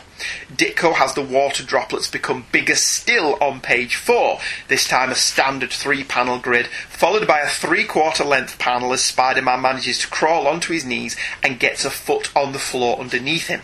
Finally, the piece de resistance, a full-page splash of Spider-Man exhausted but unbeaten, pushing with all his might and the machinery being hurled aloft. An absolutely stunning example of sequential comics art. If this isn't taught in art classes around the world, then it ought to be. I'm sure you're going to pick on that and be obtuse for no reason other than you don't like Steve Ditko. No, it was good. That was it. It was good. No, it was just the floaty heads. Well, the floaty heads aren't really that important in the grand scheme of things. I know, but I always think floaty heads let things down, especially covers. I don't like floaty heads. They're only symbolic, dude. They're there to show the reader what it is he's fretting about. Now, would the scene work without them? Possibly. Certainly it would possibly work without the Aunt May stuff. Because Aunt May is seen later on in the issue. No one likes Aunt May anyway. But I would argue... Yes, she's old and useless. But I would argue you need the Uncle Ben floaty heads. Uncle Ben, at this point, was not referred to every single issue like he has been in more recent times. Right. Ditko and Lee went entire swathes of Spider-Man without referring back to his origin, without mentioning why he does this. So the shots of Uncle Ben are necessary for the drama. I'm more interested in the artistic point of view here, where Ditko's use of panels, especially on these 3 pages, 2, 3, 4 and 5, is just awesome. I love the panel structure. I don't normally notice stuff like that. Yeah. Because primarily it's the writing I'm interested in, it's the story. But the way he drew these 4 pages was absolutely stunning. It's some of the finest example of comic art ever. The way he changes the panel structure to make them small, then bigger still. And just the way he paces the drama in his artwork. I do wonder what he thought of Lee writing the dialogue for all of this. Because it is Stan Lee's dialogue that does the whole, this weight, it is heavy, I must never give in. It's Stan's dialogue that's doing all of that. But the artwork carries the story along on its own. Well, you don't need the dialogue to tell you it's heavy. It looks pretty heavy. Yeah, Ditko does an exceptionally good job of showing that what he's doing here is hard work. And just the splash page on page 5 is absolutely stunning. And I love as well the little subtle touch that the water droplets are getting bigger and bigger as the pages go on, as the crack in the roof gets bigger. They start off as little things. I love the symbolic thing. They're hitting him on the head. Yeah. So they're pushing him down as well. Water pressure is quite heavy. So you've got all these things that come together. It's glorious. I will not have a word said against it. I'm not saying it's bad, it's good. I've never said you did. But given that you were being deliberately obstreperous about page 1, I was sharpening my knives. In preparation. In preparation, fortunately, I didn't need them. Pages 6 through 9, an absolutely exhausted Spider-Man allows himself to be carried away by the water that has built up from the droplets to a steady flow, to a torrent over the last few pages. Ditko's water looks like it's alive as it sweeps Spider-Man away. But as we know from the opening page, there are still henchmen waiting for him. Again, Ditko's body language conveys how tired Spider-Man is, as he refuses to let these men stand between him and his only living relative. I've got to say, though, even as a kid, I didn't understand how letting himself get beat up would help him recover, especially it seems to make him more punchy, to the point where he doesn't even remember beating the henchman's lights out. But the panels on page 10, where we see just Spider-Man stood there punching and punching and punching, and then it suddenly pulls back and everyone's out cold, is well done. And it's very symbolic of how exhausted he is, that he haven't even noticed that he's punched all the lights out. Maybe he lets himself get punched so that he works himself into a frenzy. Possibly, but it says here, I let myself be punched to give me time to recover. And you're like, does that work then, really? Well, maybe it's just the dialogue messing it up a bit then. You think? Yeah. It's entirely possible. Because, you know. See, maybe the art's just trying to say, we'll beat you up. Oh, come on. Well, he does actually say that. He does actually say in the dialogue, what's the matter with me? Doesn't matter. What if they are arrested? They're just a gang of mangy crooks. I'm Spider-Man. And that's when he starts beating the cack out of them. So he gets his moment. Again, he has another one of those hero resolve moments. Ditko's use of shading on page 11 as Spider-Man emerges from the tunnels is absolutely exquisite. Ditko would end a lot of issues with Spider-Man walking alone into the darkness, with the light and the darkness playing off each other beautifully, and cementing in my head that Spider-Man was a crime noir superhero strip long before Frank Miller got his hands on Daredevil. To have this scene in the middle of an issue was surprising, but appropriate, given the given the storyline. I presume as well that's where you would cut it in half in a British reprint. Yeah. Although when we were reprinting these, we were getting a full 20-page story every week in Spider-Man Comics Weekly. Pages 12 through 13, Spider-Man shows he's smart here in more ways than one. Yes, he's managed to get the serum to Kurt Connors, but he manages to switch the blood sample to test it on his own blood, as it's his blood given in a transfusion to May Parker when she was ill that has caused this problem. But here is the smart thing. He never tells Kurt who the serum's for, and thus not jeopardising his secret identity, because presumably Kurt Connors is smart enough to put that all together. Unlike Hal Jordan, I'm good friends with Green Lantern.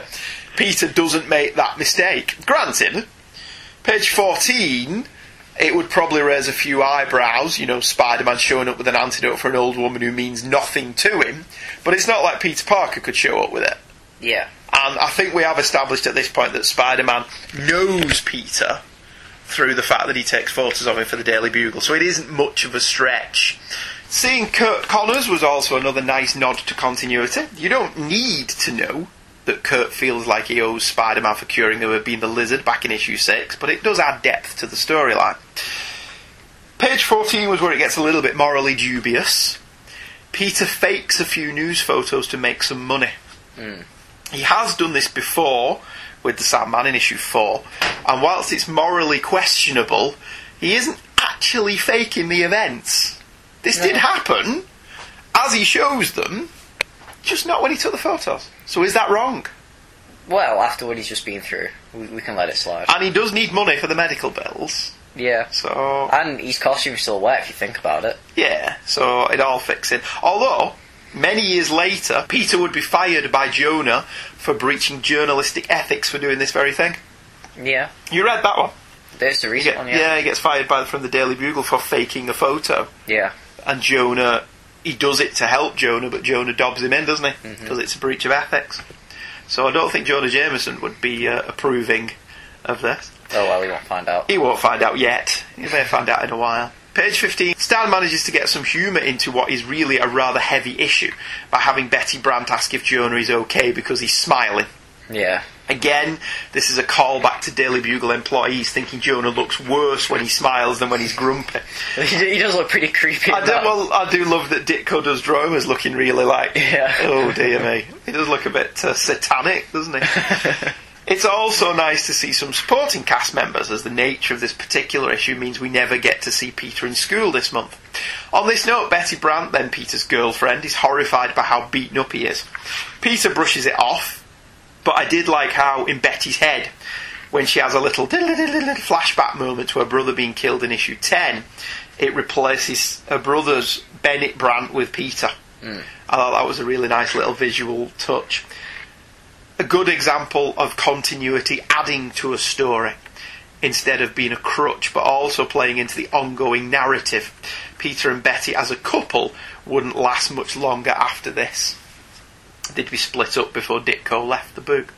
Page 18 was also really nice to see. For the first time, Peter plays hardball with Jonah and gets a substantial paycheck for his work, because this time Peter needs a hell of a lot of money to pay May's medical bills.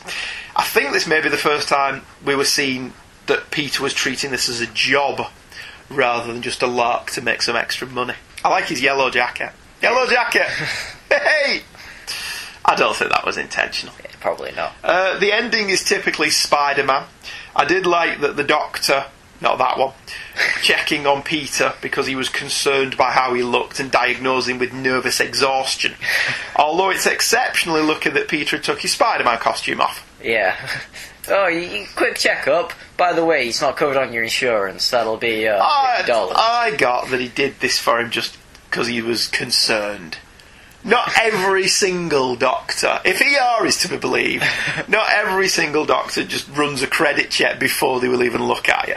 And let's be honest, all he really does here is just give him a once-over and listens to him and goes, you're exhausted, you need to go home and go to bed, dude. Alright, so that's at least $25 then. Besides, it's science fiction. Okay. Aunt May awakens, but all is still not sweetness and light, as she is still weak, able only to acknowledge that Peter's there before he has to leave. There are no miraculous endings where May is suddenly okay. The final 4 panels. It was an actor all along. It was an actress all along. That would be awful. What a stupid idea that is. No one would ever be dumb enough to do that, would they? No. The final 4 panels, as the Doctor closes the blinds in May's room and we can see Peter hobbling away outside, perfectly encapsulate just what it was about Spider-Man that I loved as a kid. Yes, he's won. Yes, he stood up to Jonah, but he's taken a hell of a beating, and the ending is in no way celebratory. Its ambiguity is part of the reason that it's so memorable. The blinds finally close, leaving May's room in darkness, and Peter Parker still a man who walks alone. There isn't a great deal that I have to say about this one. It's one of the best issues of Spider-Man ever. Not just the Silver Age, with a story that includes themes such as family, determination, and how even with the metaphorical weight of the world pushing against you, you simply push back. Lee's script manages to be very well done, and Ditko's art is sublime. Silly? What did you think of that one, Michael? I really liked it. See? Ditko was genius, dude! I will be honest though, there might be a little bit of me liking it to do with me not liking other ones and this not being like other ones. Well, see, I don't know how much early Spider-Man you've read, to be honest with you, but I honestly don't understand people who don't like Lee Ditko Spider-Man. I'll be honest, I prefer Lee Romita. Well, Romita made it slicker, but for me, this is the core of the character. This first 38 issues that Lee did with Steve Ditko essentially represent everything that's great about Spider-Man. But what's also great about it is you can see the growth of the writer and the artist as it goes along, and how they improved immeasurably just over the course of these 38 issues. Neither man would produce Spider-Man stories, or Ditko would never produce a Spider-Man story again after he left, and arguably Ditko challenged Lee more than anyone else did. I mean, that's not to say we don't love the Romita stuff, because we do, but there's just something about Lee Ditko Spider-Man that is just utterly magnificent. Anyway, getting back to episode 1 of this retrospective, and again issuing the caveat that this was in no way extensive, we wanted to know the answers to 3 questions. What was the same, what was different, and which held up the best? What did you think of those 3, Michael? What was the same? Compared to modern? No, Silver Age, Marvel versus DC. We're not looking at modern comics at all. They were all just as silly and just as serious at the same time. They all managed to walk that fine line, didn't they? Between this is a little bit daft, and actually this is really quite gripping. And more so with the DC stuff. I'm going to have to say there was very little silly in this issue of Spider-Man. Yeah. There was very little silly in the issue of Thor that we covered. There was very little silly. I think Marvel were more serious than DC at this time. Even though they had elements of humour in the stories. Yeah.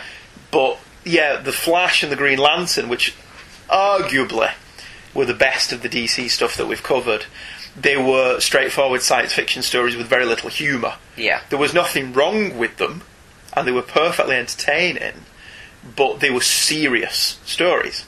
The Superman and Batman, the Superman story, you could argue, was a little strange, a little odd, a little silly. Yeah. Despite not liking that word.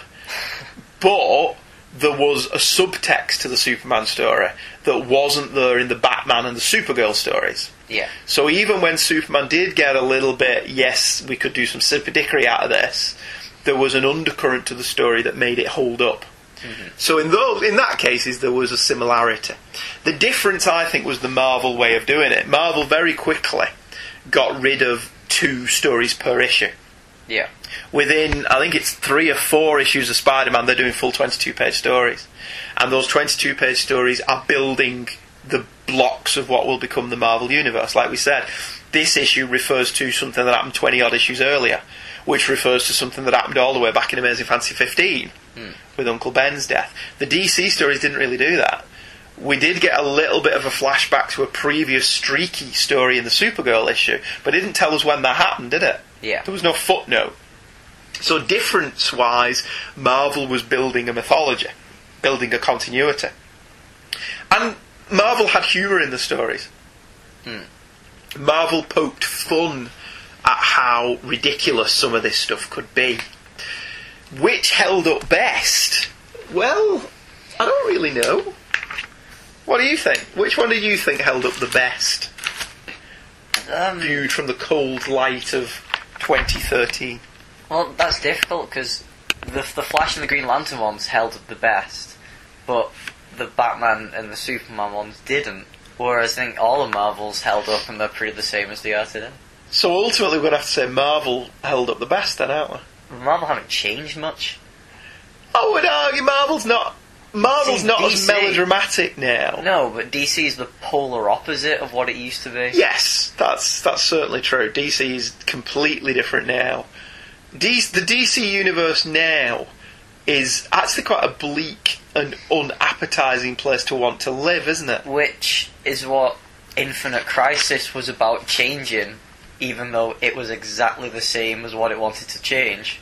Whereas the Marvel universe is still a relatively decent place to live. Yeah. Let's be honest, you wouldn't want to live in the current DC universe. Oh no. Michael Bailey said it on when we covered Infinite Crisis. Because of how many earth-shattering events happen in the DC universe, he's surprised that everyone hasn't killed themselves yet. No one's moved over to Earth Z, yeah, where nothing interesting happens. For me, the similarities were in terms of character. Both companies concentrated on superheroes, largely because of the stringent guidelines of the comics code. As the 60s turned into the 70s, the code would relax its guidelines and both companies would experiment with more mature themes and more explicit horror storylines. The approach taken by the big two here, though, was quite different. The Marvel heroes all seemed to have personality foibles, characteristics not present in the DC heroes, although certainly in the early days of the Silver Age, DC's stories held up a little bit better. But Marvel added more depth. The continuity between other stories was groundbreaking, and this made the readers pay attention, and I'm sure also helped sales. Whilst the adherence to continuity would become a hindrance for both companies in the future, in none of the stories we've covered for this mini-season has the backstory been a problem. Each issue was good enough on its own to bring you up to speed. As to which is best, well, this is purely subjective. Both companies' output did what they set out to do: entertain. How they did it may have been different. One of the reasons for covering this era of comics was to look at the common misconception that all the comics in this era are in some way juvenile, stupid, or just plain embarrassing. And whilst I can't claim that we've covered a lot of the cream of the crop in this rather short season, I think that just by picking a random assortment of issues, we've shown that by and large this wasn't the case. Only the Batman and Supergirl material could really be considered true juvenilia, and by that I mean there was very little for the older readers to sink their teeth into. There's nothing inherently wrong with this. Kids need something to read as well, and the stories were still imaginative and colourful. The Flash and Green Lantern stories were more sophisticated and highly entertaining for the times in which they were created, and the Superman story featured subtext in the form of a thematic undercurrent that any adult who read it could probably relate to. Again, quite sophisticated for the time that it was written. A lot of the super dickery stuff seems to come from taking the covers completely out of context, and yes, it's quite easy to take the piss out of anything if you remove the context. The Marvel stuff was a little better in terms of sophistication and depth, but even there, the issue of the Avengers was quite weak, and the Silver Surfer could be quite overbearing in large doses. In the final analysis, I'm not saying that this era is completely undeserving of its reputation, but I think to somehow imply that all comics in the Silver Age are stupid is to be ignorant of the era, the context, the audience, and the rules. There are some dark themes in some of these stories, themes of alienation and ageing, but it's tempered with heroism and excitement, and sometimes outright fun. I'm not saying there isn't a silly aspect to the Silver Age, far from it, but there are some excellent comics here as well. Stories with depth and meaning, stories that resonate, stories that laid the foundations of what is still being built today. There was charm and drama, excitement and adventure, and sometimes just good old-fashioned fun. Our post-millennial entertainment seems to have forgotten words like fun and all ages, neither of which translate into childish. We hope that in this very brief little look at the Silver Age of comics, we've shown that there is silver in them there hills instead of gold. It's very good. Do you like that? It was good. I thought so. Of course, lovely listener, what you really want to know is which one wins this week. Because everybody loves that. Yeah. I have to say, for me, it was quite a difficult choice. Was it? You'd think that it wouldn't be, but it actually was. The Supergirl story was fun for what it was. It wasn't bad, and for its target age group and judged on that criteria, it wasn't a failure, even though as a kid that kind of thing wasn't to my tastes. The Superman story, however, despite its trappings, had a pretty decent theme, and that worked on 2 levels, something Jerry Siegel seems to have excelled at. However, the Spider-Man story is a stone-cold classic. The depth of the storytelling, the feeling that this was a continual narrative, and the sheer power of the art combined to create a comics masterpiece. And to be fair, although not like for like, the Superman story was reprinted in a Superman annual around the time that Amazing Spider-Man Annual #1 came out, so they were both on the stands around the same time. There's no doubt, though, that whilst DC made the Silver Age happen, Marvel forced them to up their game as the 60s came to an end. Marvel may have dominated the latter half of the decade, but as the 70s came hovering into view, comics would become even darker and more nihilistic, discarding colourful fun and outlandish imaginings for dead girlfriends, drug-addicted sidekicks, and constant changes to characters to keep them relevant. However, for a lot of comics readers, the Silver Age is still the definitive version of many classic characters, and I can honestly see their point of view. What do you think? What wins this week? Yes. Marvel. Why? It was better. Just that it was. I could see what DC were doing with the silliness, but it dragged it down. Right. Okay, fair enough. Yeah, Marvel forced DC to grow up. But arguably you're at a point now where DC have taken that a little bit too far. Well, I don't think they should have done that anyway, because they were better to start off with. They went wrong somewhere trying to be too silly. Because what they were doing with the Green Lantern and Flash was good for all ages. Yeah. Well, see, maybe we should look at Green Lantern in the late 60s. Or maybe we should follow this up with a 70s show.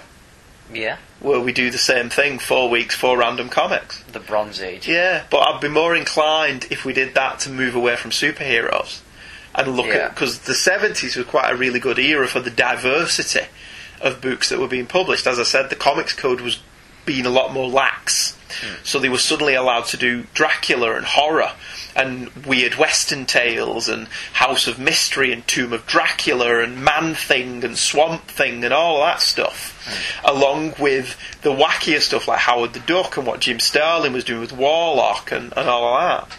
So it may be interesting to do something like this for the 70s. Yeah. And see what we think of the 70s. Okay, well, we hope you enjoyed that, lovely listeners. I did. I thoroughly enjoyed that. I thought that was really quite fun. Next time on our all-new episode of Hey Kids Comics, it's the Christmas show. Luke Cage, issue 8, I think. Yeah. Is a Christmas issue. And Christmas. Yeah, and Marvel team up. God, I think it's issue 117, a Christmas issue. Spider-Man meets the Watcher. It will be dropping, make a note in your diaries, on Christmas Eve, 2 whole days early. Mainly because I don't see the point of releasing a Christmas episode after Christmas. Yeah. And Thursday falls on December 26th. So that seems a bit stupid to me. But, you know, we'll see what happens. We do spoil you, don't we? Lovely listener. We do. Alright, so we'll be back next week to celebrate Christmas with you. That episode will again drop on Christmas Eve. So a little bit earlier than normal. But we'll be back to Thursday the following week when we will be doing our annual What We Got for Christmas chat, and we'll probably do a number of emails in that show as well. We'd like to tease that episode, but we don't know what we've got yet. No, so that episode gets recorded and put up quite quickly. We'll see you next week. Thank you for listening. Thank you for emailing. Thank you for just joining us on this little sojourn through the Silver Age. Bye-bye. Goodbye.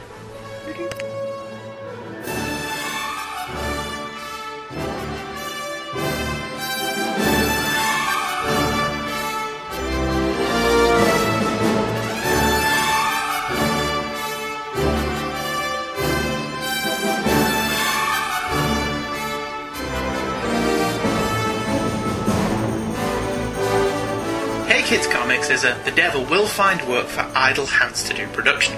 The music and sound clips used in the show are copyright their respective copyright holders and are used for review and illustrative purposes only, and no infringement is intended, so don't send your phalanx of highly paid lawyers after us, as we have no money. Certainly this show has not turned into a lucrative revenue stream, as no money is made from this either, which vexes us. The opinions of Michael and Andrew expressed in the show are the opinions of Michael and Andrew and no one else. They own them, cherish them, and look after them, but are probably not to be taken too seriously. New episodes drop every Thursday at twotruefreaks.com, and Hey Kids Comics is a part of the Two True Freaks Internet Radio Network, your one-stop shop for a plethora of truly fine shows. Join in the fun.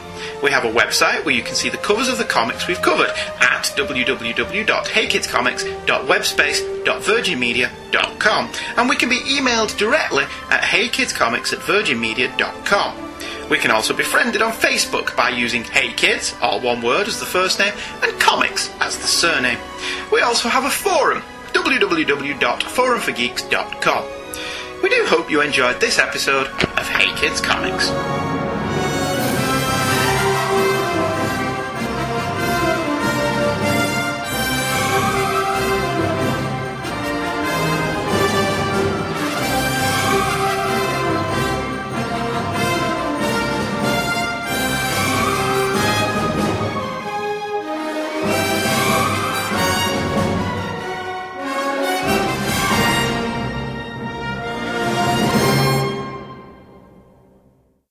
Hello, lovelies. Andrew here. Hello. If you've got this far in the episode, this means that you're one of those people that listens right to the end, and I applaud you for that. I don't normally do it, but I applaud you for doing it. Anyway, there's some little outtakes at the end of this episode. There's another one, yeah, but I'm not going to edit that because I can't be arsed at this point. For reasons very complicated and far too complicated to go into, we didn't actually record this episode when we normally record episodes, so we had to kind of squeeze it in and around what we were doing, which was quite busy, and in and around cats fighting, which seems to happen quite a lot recently. The practical upshot of this was we seem to receive more phone calls during this 2 hours that we recorded this episode than we did in the rest of the week combined. Throughout this episode, you will have occasionally heard a phone in the background. If you're anything like me, while I was editing it, you'll have thought, oh, the phone's ringing, and it will have confused the hell out of you. What you're about to hear are a few minor outtakes of me just getting more and more annoyed at the fact that these people don't seem to appreciate that we have a podcast to record. I know it's not their fault, and it's not like you can hang a do not disturb sign on the telephone, but it got more and more annoying, as you will hear as we go through.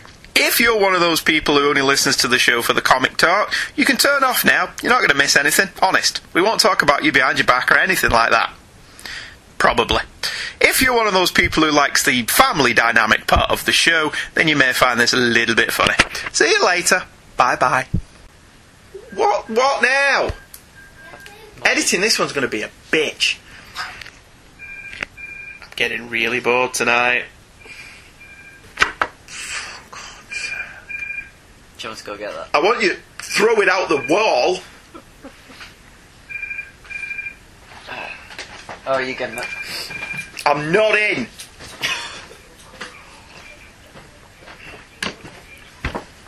These people have no appreciation of art. Are we making art? Yes. Can you turn it off? Tell you what, put it outside. And I'll stop though so I can cut that out. We're busy. Call cannot be taken right now.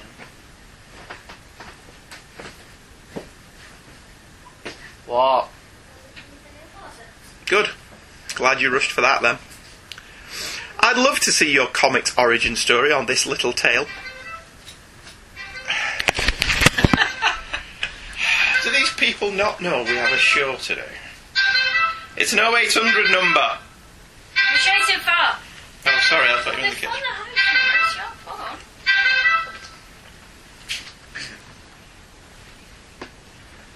Hello? Yes? I'm very fine, thank you. I'm just in the middle of something. Is it important? Well, that's great.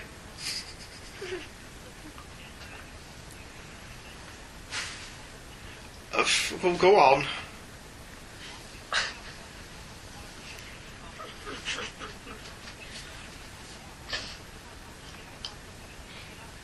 Andrew Leyland.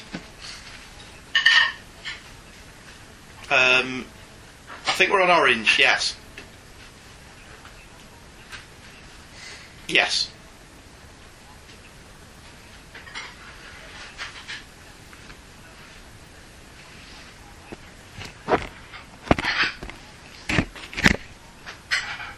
Is what? Sorry, there's a lot of noise behind you. I can't hear you.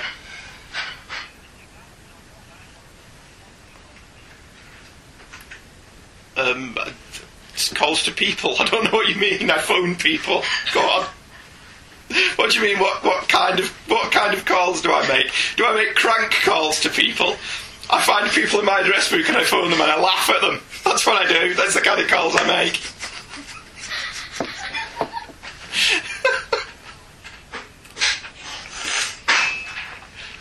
In the middle of the night to wake them up.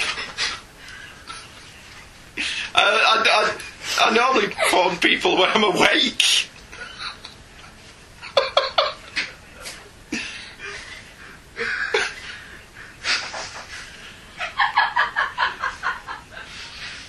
I normally use it for Facebooking people and sending text messages primarily. I would not know without looking at my statement. So I don't know off the top of my head.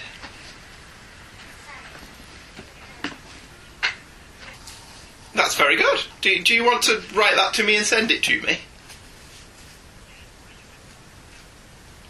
Yeah, but I don't want you to actually do it now. I want to be able to read through it. Is there any chance you can send that to me so I can have a look at it?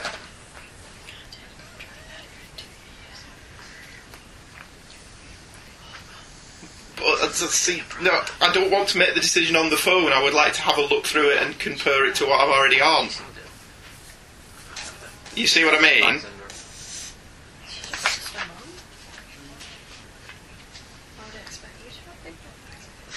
Yes.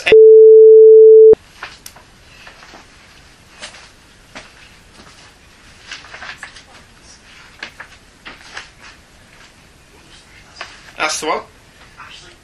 Yeah, at Blue Yonder. BLUEYONDER.co.uk.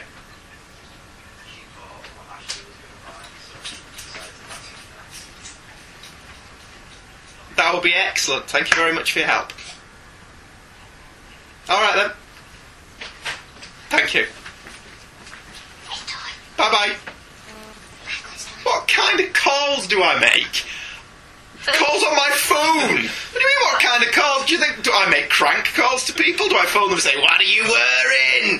Do I phone children and go, do you want some pies, little girl? And then my favourite one. What kind of skills were you driving? And my favourite one. When do you make these calls? When I'm awake. I don't phone people when I'm asleep, do I, you piggy numpty? What was it for? He's from EE. He's trying to get me a better package. Something like £26.50. This, and this. And I'm like, I can barely hear him.